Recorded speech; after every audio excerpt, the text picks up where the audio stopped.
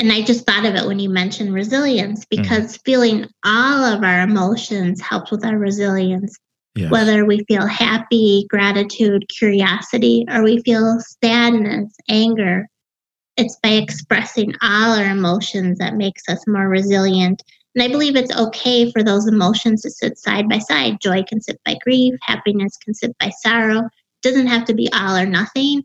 And I think that's another limiting belief people struggle with. They're like, how can I be happy? Someone in my life died. But you can have this emotion, this moment, this emotion, that moment, and they're all trying to tell you something. They're all trying to help you heal, which leads to our resilience, to that growth after loss. This show is brought to you by Hospice Chaplaincy, promoting excellence in spiritual care at the end of life. For more information, please visit www.hospicechaplaincy.com. You are listening to the Hospice Chaplaincy Show, a show where we talk about the psycho-spiritual and psychosocial aspects of end-of-life care.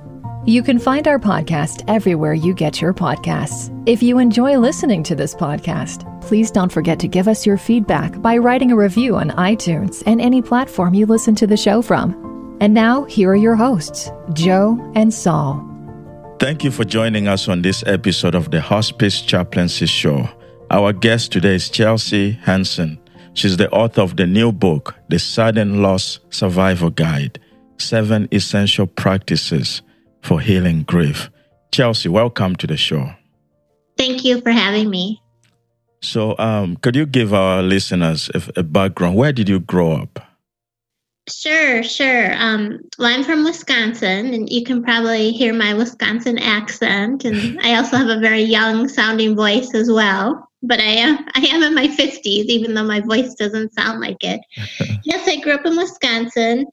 And the reason, I kind of got into grief work is initially growing up, my father passed away when I was only 4 years old.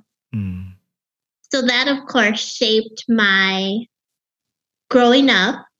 I saw how grief should not be done because my father died in 1972. And you know how grief is now. We don't get enough support, and there's a lot of misconceptions and myths about grief. So imagine 45 years ago how it was. It was very stoic. People didn't talk about grief. And people still don't do today, but think back even farther. So my role model was my mom, but I learned how not to do grief. And growing up, I didn't really think much of it. But then later, my husband, who I met in high school, he had a similar situation to mine where his father died when he was only 8 months old. So his family was, like I said, similar because his mom, who had 5 kids total, was left a widow. And she also did not know how to do grief because people just weren't taught, and people still aren't taught today. So fast forward to when I was 28, my mother died. And of course, I didn't expect this because I thought, well, one parent already died. There's no way I'm going to lose another parent. You know how a child thinks. So when she did, it was a sudden loss. Thus, the name of my book, The Sudden Loss Survival Guide. Because I was shocked. I was in disbelief. My world crumbled. Just pretty much like how any other person feels when they lose someone. You can't imagine the pain until it happens to you. It's unbearable. And you hear people use that term a lot, unbearable. So here I am, 28. My mother died. I really, I didn't want to go on because it was so devastating. And part of it was because I was an only child and I didn't have a lot of extended family. So, and the model I had for grief, it wasn't there. So I learned how to numb my feelings, hide my emotions, pretend I was okay. Kind of all the things people are taught in our society today, at least Western society, how to handle grief. So I found out this isn't working. Yeah. I felt more horrible. So eventually I learned to start going towards my grief, to start embracing it, to start feeling it. And the way I did that was I sought out skilled mentors who could help me, professionals. And this is over, probably 15 years ago this started, because I had such poor examples of how to grieve. So in my book, The Sudden Loss Survival Guide, I provide people a lot of tools, concrete knowledge, and the foundation they need for healing. Because we don't typically learn about grief. Why would we? In Western society, we're afraid of our mortality. We don't talk about death. We don't talk about loss. I mean, the typical person, the person who doesn't work in this field, but the normal everyday person who loses someone, they're not prepared for what's going to happen. And especially if it's sudden, where, they didn't know it was coming. They had no way to anticipate. They had no way to transition, no way to change their plans. So my goal is just to help people get the information they need to make their experience better, because their experience can be better, because grief, we think it passively descends on us, but we can actively work through it. And so many people don't know that. And if you don't reach out for help from a professional or someone who's been through it before, you're not going to know what to do. Yeah. So my growing up really was shaped a lot by loss, because I lost people at a young age. You were very young. You were 4 years old when you experienced a very significant loss. So how did you process that? Well, I think when you're a little kid, you don't realize what's happening, because at that age, you're pretty young. You don't have a big attachment. So what happened was, I don't think I processed it until I was an adult, because that cumulative grief stays with you. Those trapped emotions are in your body, and you don't even know it. So yeah, when I was an adult, I would say that's when it processed. And that's because the loss of my mother. So I had the first loss of my dad, who I don't think was grieved, because I didn't know how to do it. My mom never talked about my dad. I think she was just trying to save her child from the pain of it, even though I could see her pain. So I think it's so important for children, if they lose a parent or someone close to them, whoever it is, that the adults around them teach them how to grieve, how to process their internal feelings, but then also how to mourn, to have the grief come outside of them, to talk about it to adults. Because this will help them so much later in life, when they don't have this cumulative grief that they'll have to contend with.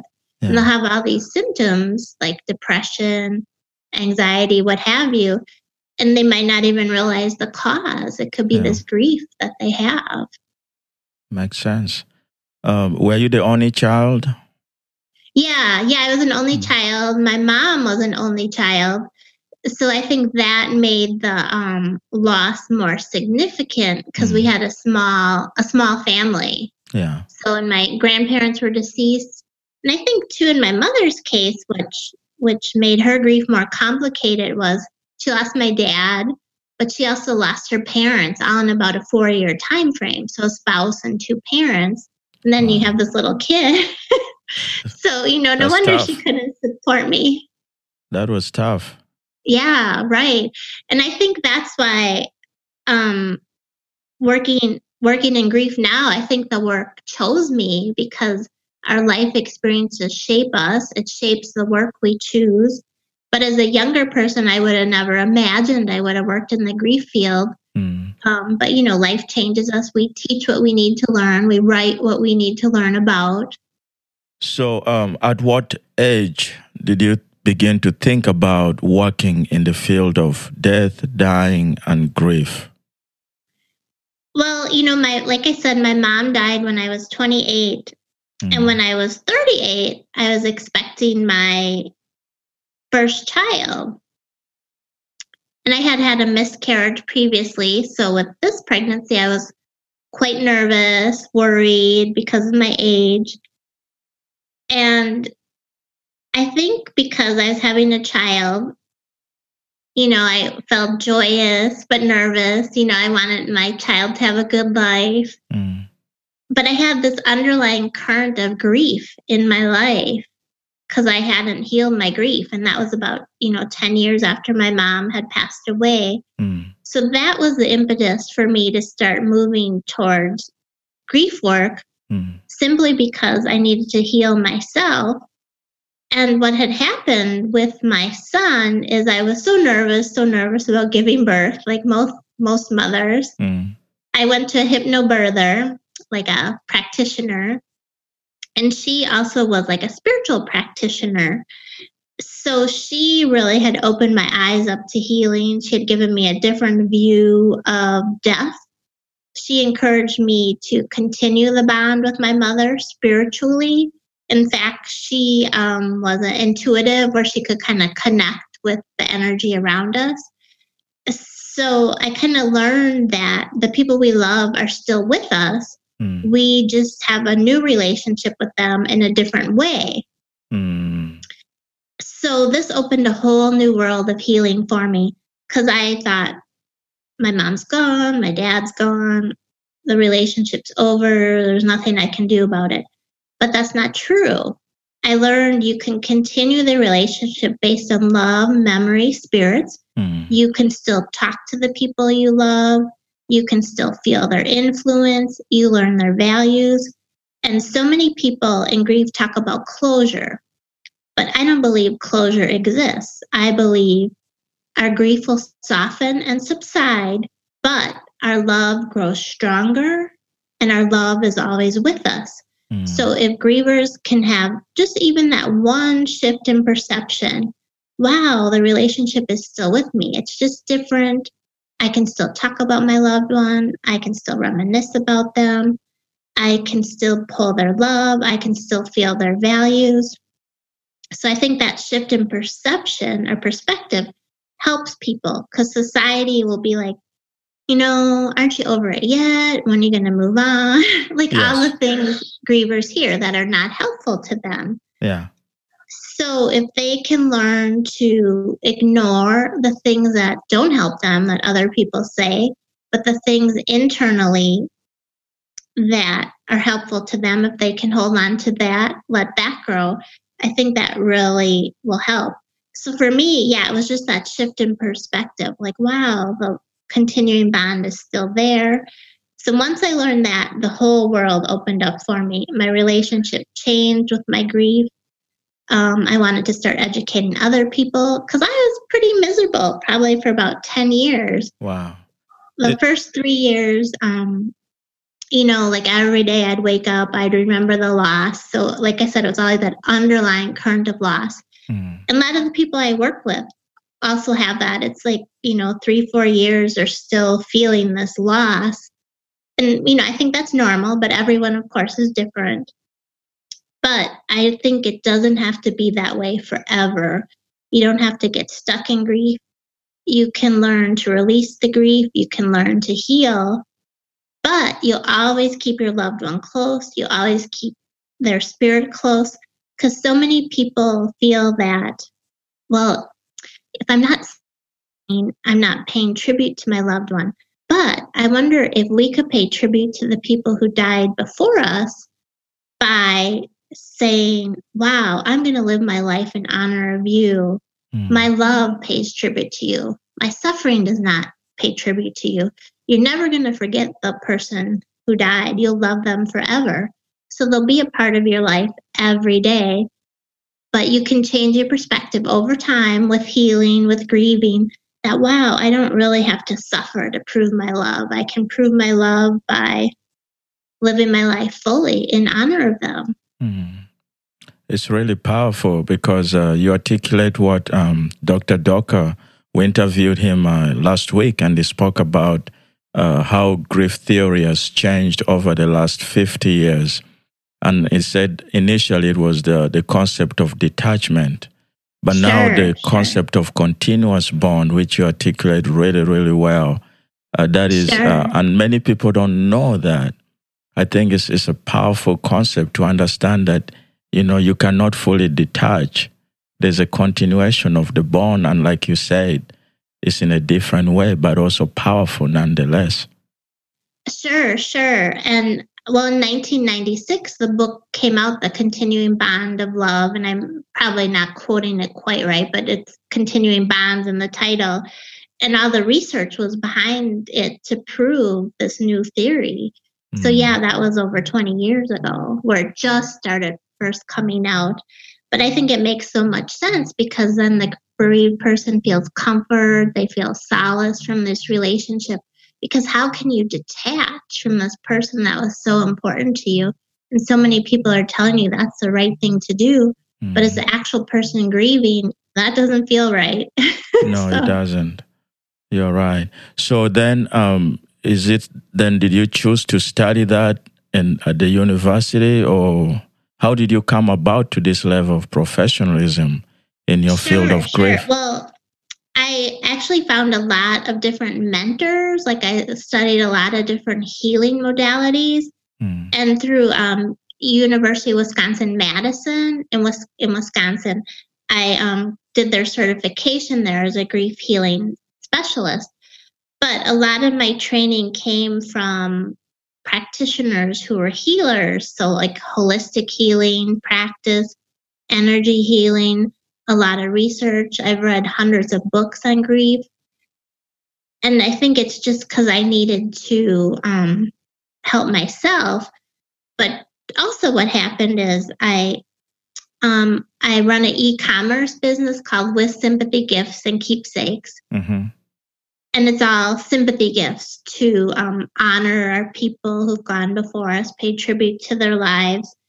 So by starting that business years ago, that led me to study too. So it's because, I wanted to help the people who needed help. So yeah, it was my healing and I wanted to help other people as well. So again, it's kind of like that. Our life history kind of chooses the work for us. Yeah. Yeah. Since this is a hospice chaplaincy show, I have to ask, what is the role of spirituality in your practice? Sure. And for me and the people I work with, I think it's kind of not putting a definition on spirituality. It's whatever it means to that person. It doesn't necessarily have to mean a certain religion.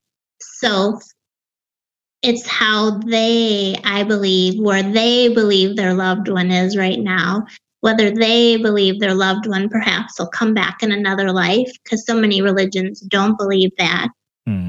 So it's checking in with them to see what their definition of spirituality is. Because for me, my definition is pretty clear.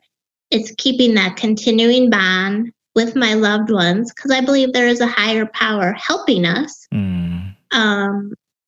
So yeah, I don't like to put a definition on it for anyone. I like them to explain what it believes to them, and then we can guide them. Like, are there any painful beliefs they have around spirituality that aren't serving them? And maybe there are really good beliefs that are helping them. So it's always like, think about what you're telling yourself. Is that causing me peace or is that causing me pain? Because sometimes in religion, we learn things that maybe aren't helpful to us, depending on our beliefs. And once someone dies, our spirit is cracked wide open. That's when we have the chance to evolve and become who we want to be, because we had this loss that was so horrible. So either we can move towards spirit, we can move away, we can examine our beliefs.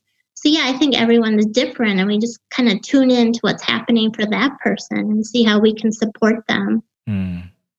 Initially, you had said that society has really struggled in coping with grief.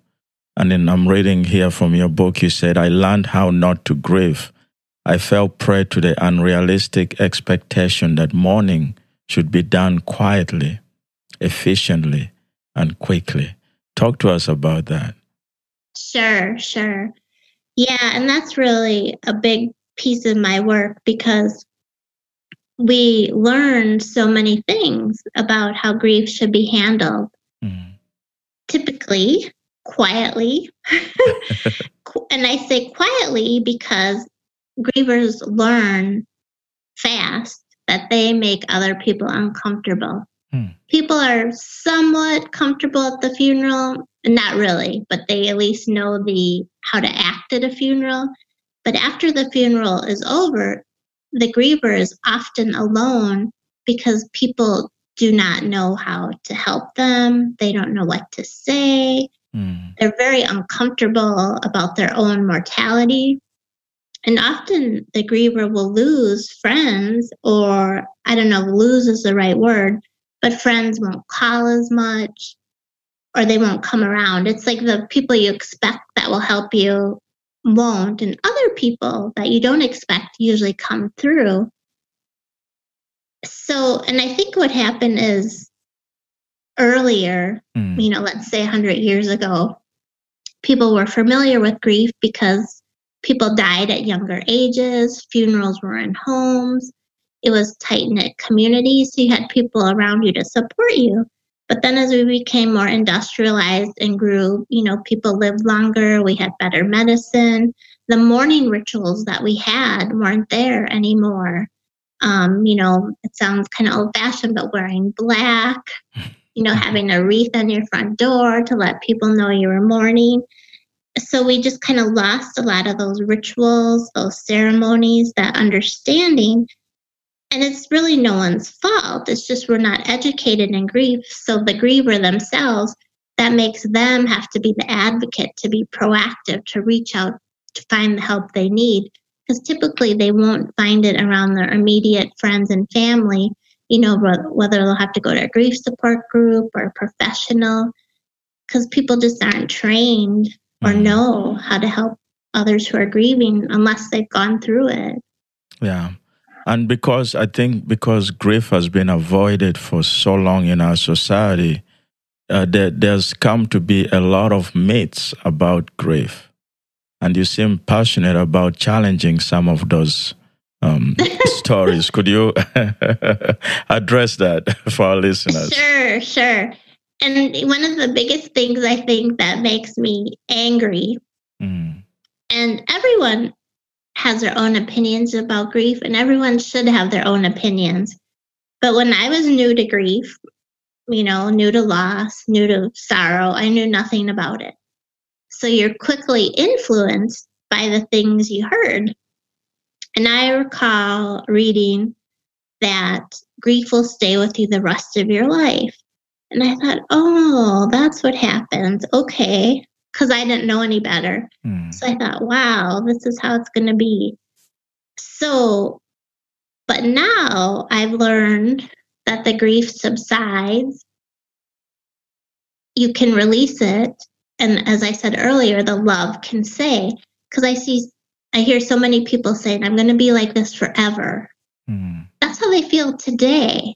But if you can open the possibility, well, you might not feel that way in 5 years. But if you keep telling yourself, I'm going to feel this way forever, that might happen. We kind of create our reality with the thoughts we're telling ourselves. So for me, I released most of my grief. I feel I'm pretty much healed, if that's the right word. Everyone uses different words to describe grief. So I guess the number one thing is I don't believe grief will last forever. I think the sense of loss will last forever, but I think you can heal.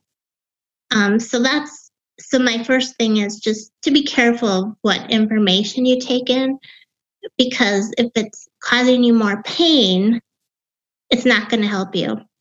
And then, of course, we have the myth that you'll be over grief within a year. We know that's not true. We have the 5 stages of grief. And those stages, of course, were meant for people who were contemplating their own deaths. It wasn't meant for the mourners. And it seems like you're familiar with that, of course. Yes. But then those 5 stages have been applied to everything. And I think they became so popular because it was a neat, easy way to work through grief. Linear, do these steps, I'm all better. But in reality, it doesn't work that way. Not everyone feels anger. Not everyone feels depression, let's say.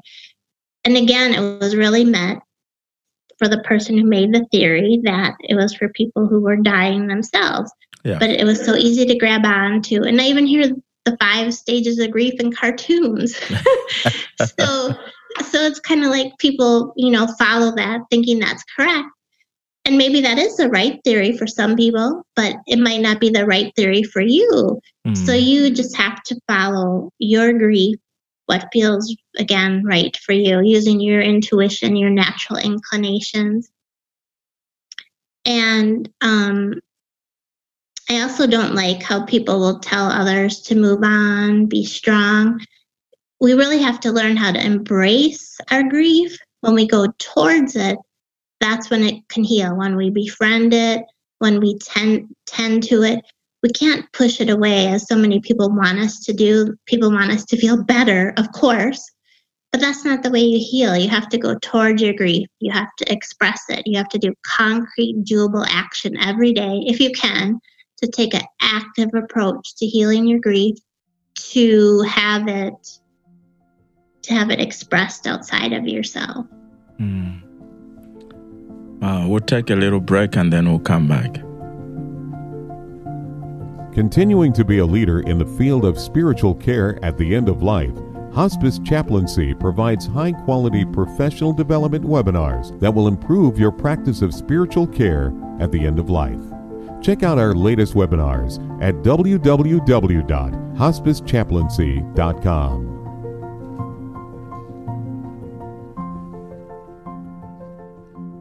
You're listening to the Hospice Chaplaincy Show. This is Sol Obama. We are continuing our conversation with Chelsea. Chelsea, your talk on the myths about grief. Let me just share a little bit about myself. My parents were murdered in front of me at the age of 12. And sure enough, at that young age and going through life, I ended up in a refugee camp. And yes, I believed that I could never heal. I believed that I could never heal from my grief. And many times I thought of committing suicide because I thought there was no hope for me. But now I look back, I agree with you, Chelsea, that we can heal. We can never forget the loss. The loss is always there, and I feel the loss sometimes. But we have this continued bond that helps. I have a continued bond with my parents that helps. But grief, we have to work towards it. And when we work towards healing, we can heal from grief. And that's why I agree with you. Yeah, in my book, The Sudden Loss Survival Guide, yes, I share 7 practices that I think are essential to healing. And I call them practices because, as you say, we have to work towards healing our grief. So we're going to practice these healing modalities as much as we can to help push that grief up and out of us, to release it, to mourn, because to mourn makes your grief go public. So we're going to push it up and out of us. But some of it also is internal grieving or internal response and feeling. So one of my first healing practices is to readjust. And what I mean here is just to understand sorrow, to learn about grief, to read books, to reach out, so you know what's normal in grief. Because when you know what's normal, that'll help you cope better. Because often grievers feel like they're going crazy. They're not really going crazy. It's just they haven't felt such intense feelings previously. So by normalizing their experience, they'll be like, okay. This is what happens when you're grieving, even though it's horrible. But then they'll be like, okay, I'm doing okay. I don't like it, but this is what happens. And then also I talk about the next project or next practice, which is to release grief. That means to allow and let it go. So throughout the book, I give different practices on how you can do things every day or when you're up for it, just so you're actively working towards feeling those feelings, letting those emotions be in motion so you can release, so they can dissipate. Because as you feel them, they will dissipate. You might not believe it, but that's what happens. You let the feeling go all the way through. Each feeling has a beginning and end. Another practice, the third practice, is renew. And that's just fostering a support system for you. to be an advocate for what you need, and to learn how to recruit the right people to help you. Again, whether professionals, certain family members, other people who've been through it.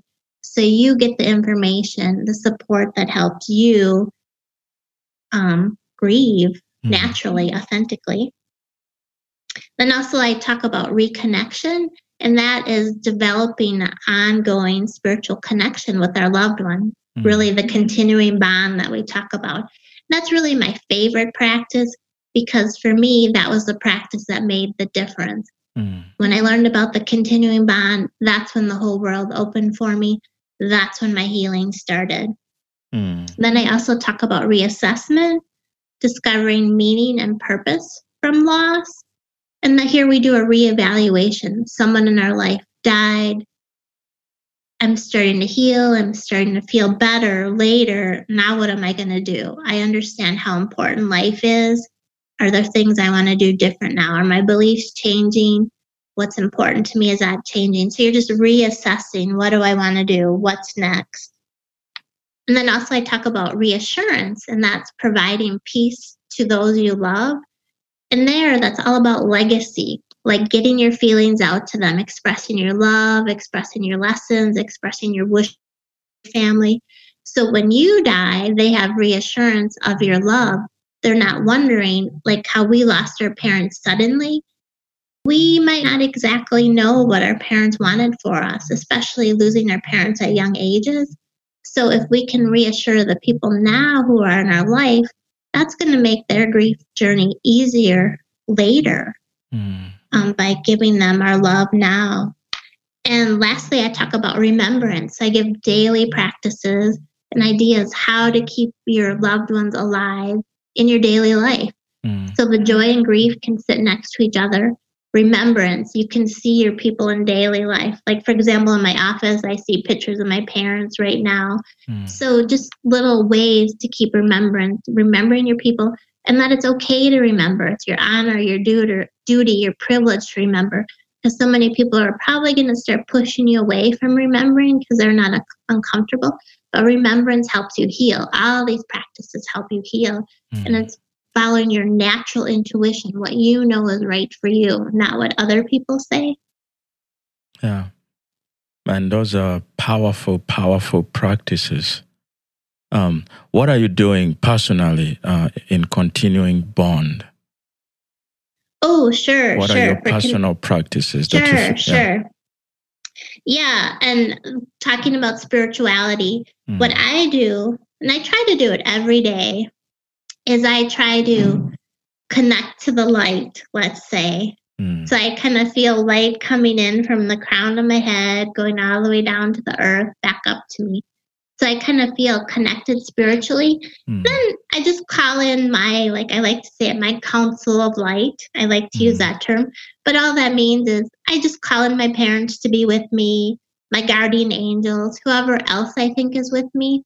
So I can feel their presence with me. And people might think, well, that lady, she's just imagining it.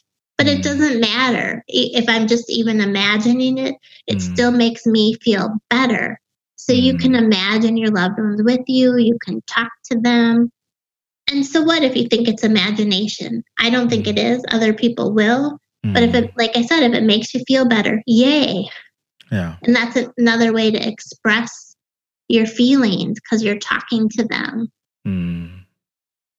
You know, what you've done in this book is you've given us names to something.